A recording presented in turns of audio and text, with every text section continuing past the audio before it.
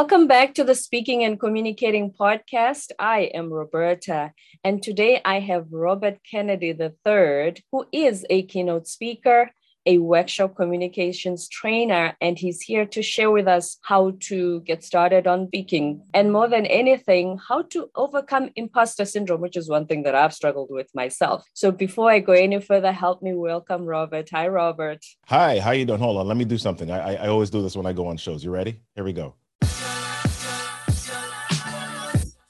I bring it.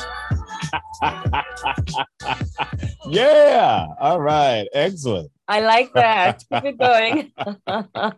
Yeah. How you doing, Roberta? I'm doing good. Welcome. Thanks for being here. Thanks for having me. So tell us more about yourself. That is a big question about myself. I'm moving up in life. I'm about to enter my third quarter in just a few months right here. So, oh, you look much younger than that. I know we're an older. Yeah. Not a lot of people can see. Yeah. Well, no, listen, the life is good. I've had a really good life. I can't complain. I'm married. My wife and I have had the pleasure. She's been able to stand me for almost 22 years. So 22 years in August. We love stories like that. People don't stay married that long anymore.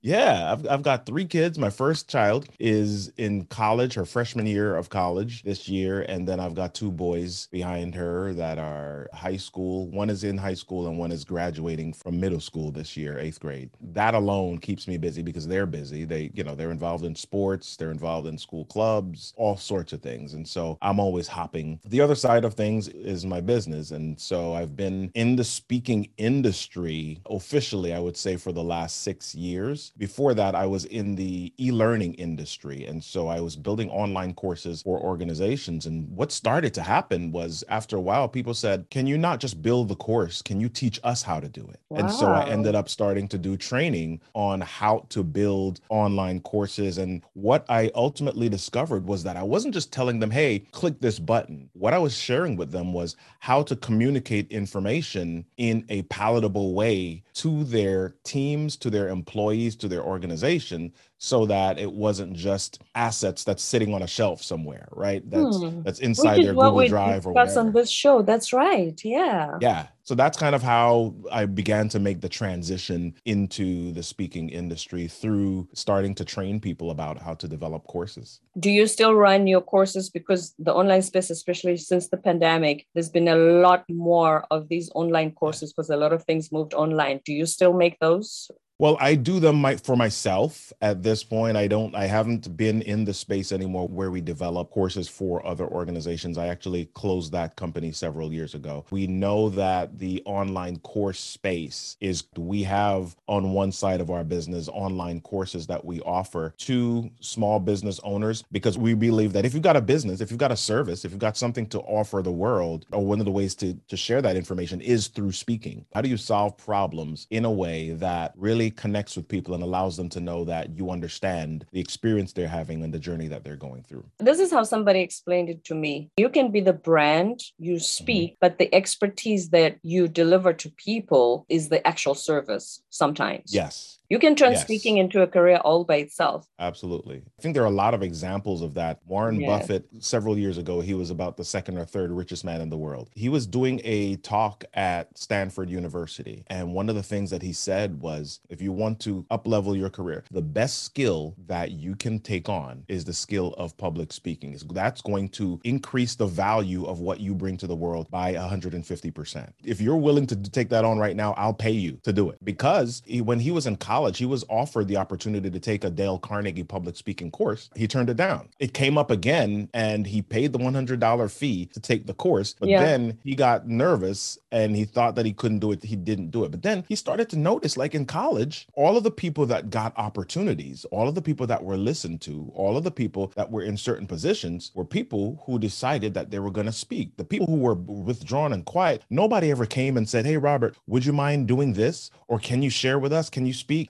No, because they were withdrawn and quiet and people didn't typically ask their opinions. They were not chosen to move things in a certain way as leaders. And so he said, listen, if you want to have a career where you have upward mobility, communication, public speaking is the best skill that you can learn. So he ultimately, after that, somebody held him accountable and he took the Dale Carnegie course. And he said that was the best $100 that he'd spent in his entire career, more than anything else. And this guy's a billionaire. If Warren Buffett says it, who are we to argue? My first job in 1995 was a huge eye-opener because I worked for an engineering company. Society deems as, oh, they're socially awkward, they're quiet, all their brilliance lies on their hard drives. It was huge for me to discover that the most brilliant person is not necessarily the one that's promoted. Leadership positions are taken by those who speak up because that's less of the actual day-to-day task. You manage people, and managing people means speaking, having interpersonal skills, and being able to manage conflict. Right. Yeah.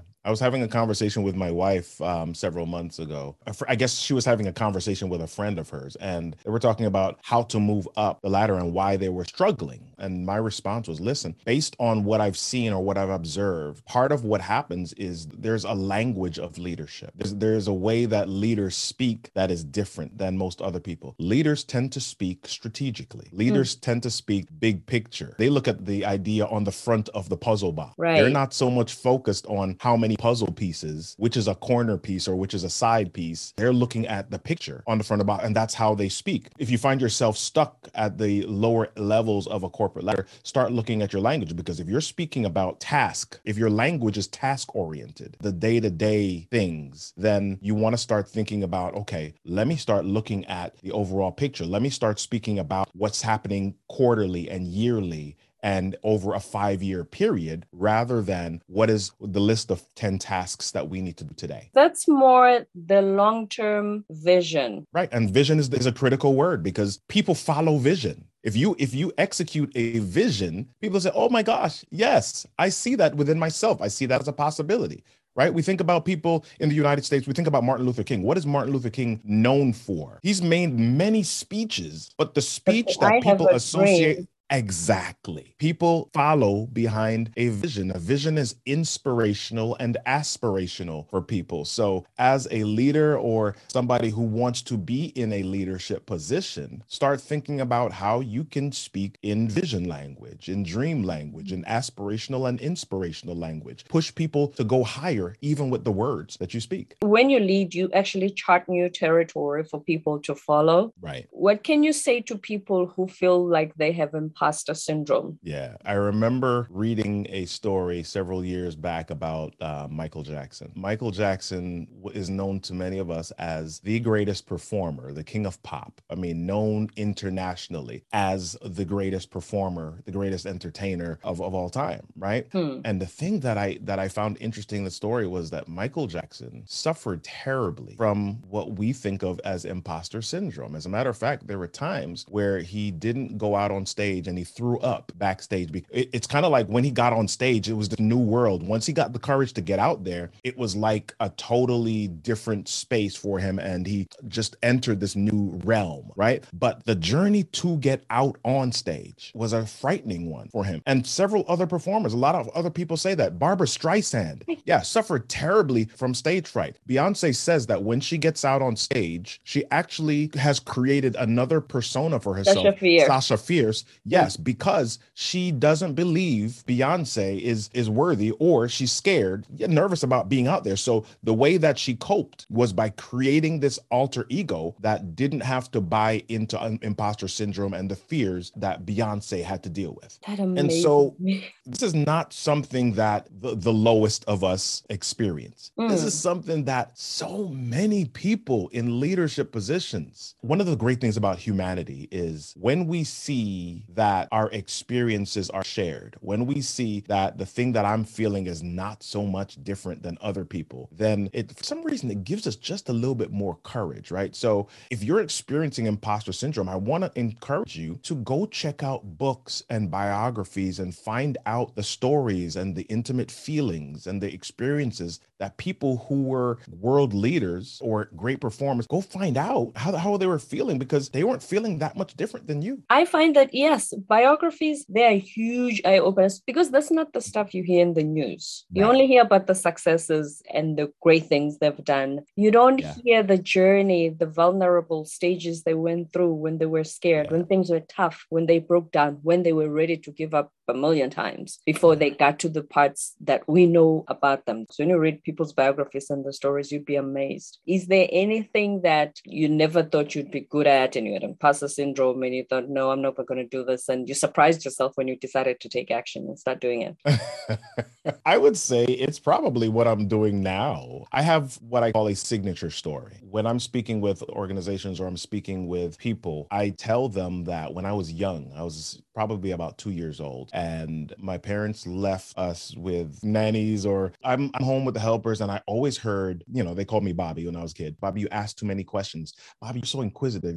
You ask too many questions. You should be a lawyer. You talk too much. And I kept hearing that, and I shut down. So as a child, after that time, I was known as a shy, withdrawn, would rather be in my room playing with trains than being out at the party type of child. I had a small group of friends, but I was withdrawn. I think back on the story, I recognized that my voice was taken from me. I realized that my voice was suppressed, was squished. Point number one is, as adults, be very careful about what you pour into children, young, impressionable age, because you do not know how they're perceiving. I tell you that I'm, just about to hit my third quarter. I'll be 50 in a few months, right? But I remember clearly, vividly, these moments in my life at the age of 2. Anything that makes us feel a certain way, those impressions never leave. Even as adults, not just children, the people closest to us, we always seek for their validation and a sense of belonging with them. And that's why instead of you fighting back and say, hey, I want to speak up, you actually shut down because you want to be part of this tribe of people that are closest to you. Yeah. If we go back to even the imposter syndrome conversation, as human beings, we try to avoid hurt or pain as much as possible. And so we develop coping mechanisms in our lives to try to eliminate hurt, or we try to eliminate more hurt than we're currently having. Right. Right. So there's some people where you look at them, you're like, wait, you're in a painful situation. Why would you stay in that situation? Because to change for them, they perceive that as hurting more. I'll choose this pain because I know what this feels like. Yeah. I don't want new pain. Right. So, we try to avoid that. And one of the biggest tricks and the traps that we run into is feeling like we are the only ones that are experiencing that hurt or that pain. And which is usually what we tell ourselves. Right. When we recognize that other people have experienced it and they live through it and they're successful in spite of it, or maybe because of it, we think differently. And that's the reason why that's the reason why inspiration works, because we see that other people were able to navigate pain as well. I'm 46, not too much younger than you. Looking back in my 20s, I used to think when things go wrong, the world is going to end. Right. But now looking back, what I've lived through, I thought, I know it's going to be okay eventually. Yeah. I've lived through that. Oh yeah, I can push through this. In the summer, you go to the pool or you go to the beach and you walk towards the beach, and the first moment that you put your foot in the water, you're like, oh, it's cold.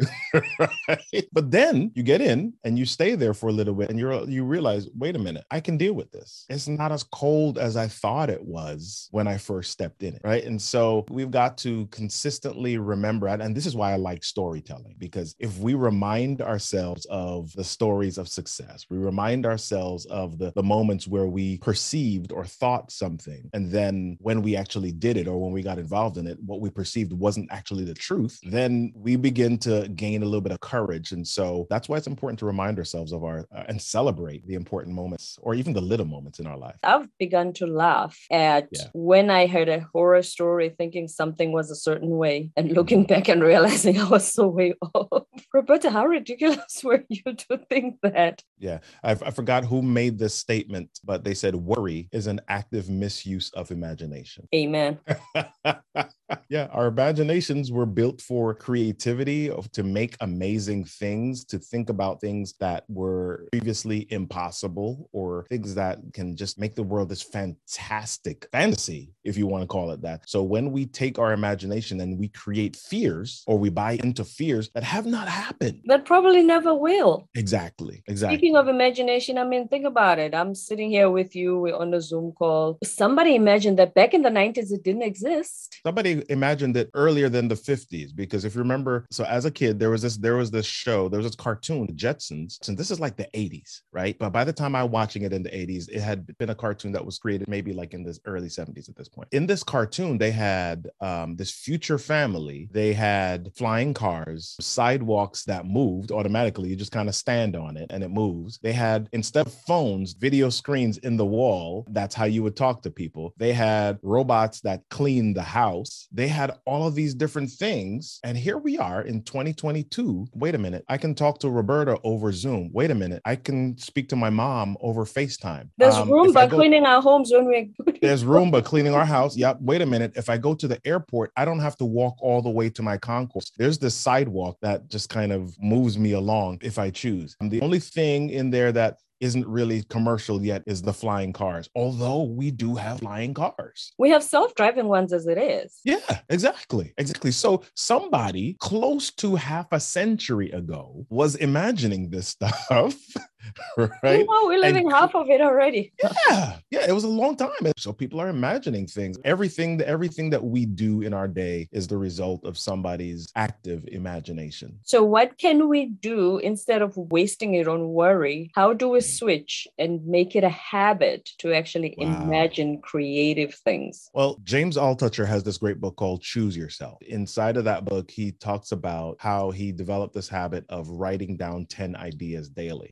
Because the brain and the creative part of your brain, it's like a muscle. The more that you use it, the stronger it becomes, the deeper it can dig. I write down 10 ideas daily. And he said, you know what? The majority of them are probably silly, crazy, stupid ideas that I will never come back to and use. But every so often, there is one or two that I'm like, I can probably do something with that, right? And I can share it with somebody, or I can ask somebody to help me do it or help me build it. Practicing the art of ideating, just coming up with ideas. I have Evernote as one of the tools that I use to write down a lot of different things. And I've got a folder in it that just says ideas. And sometimes I think of stuff and I just write it down in there. And sometimes I'll go back to it and I'll see, oh my gosh, I wrote this thing down 6 years ago and now I'm doing it. Like you call yourself an ideator. Usually people just say I'm a creator. So those are two different things, right? So the creators are the ones who you're actually executing. You're actually doing it. You're bringing idea to life. Ideation is just the process of sitting in your awareness and creating ideas. You may or may not do anything with those ideas, but it's just allowing those ideas to come to life and giving your ideas permission to be. All of us have had this experience. You're a kid, you're in elementary school in South Africa. In Jamaica, you call it primary school, right? The lower grades, one of the first activities that they teach you how to do is to color. You've got coloring book, and here's where they start to suppress our creativity. You start to color and they say, wait a minute, no, you have to color inside the line. No, you can't color outside. Hold on, that's a tree. No, you have to color it green, and the bottom part of the tree is brown. So you have to color it green and brown. And before you know it, you got a whole class of green and brown trees.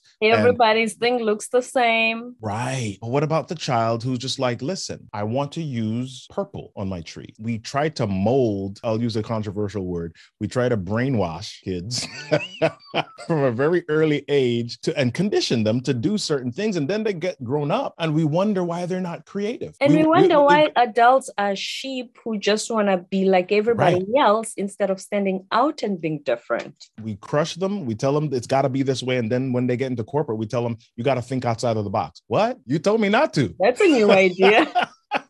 Yeah, we've got to rethink our education in some ways. And when I say education, I'm not just talking about the school or the school building. I'm talking about how we train our children, how we train ourselves from a very early age, and really get back to embracing, allowing, and empowering creativity. Because if we do that, that really allows for a better world, I think. Definitely. Yeah. Because there's so much creative juice running through everybody's DNA. We need to create an environment where we bring that out. So when it comes to leadership, do you think that it's something that people can cultivate, or some people are just born with it? I don't believe that leaders are just born. And I'm going to caveat that in a couple of ways. Number one, my family leadership is something that I heard since I was a child. My dad is one of 10 children. My mom is one of 8 children. You know, I guess being one of 10, each child is jostling for position and they kind of have to find their way inside of that. All of them, all 10 of them,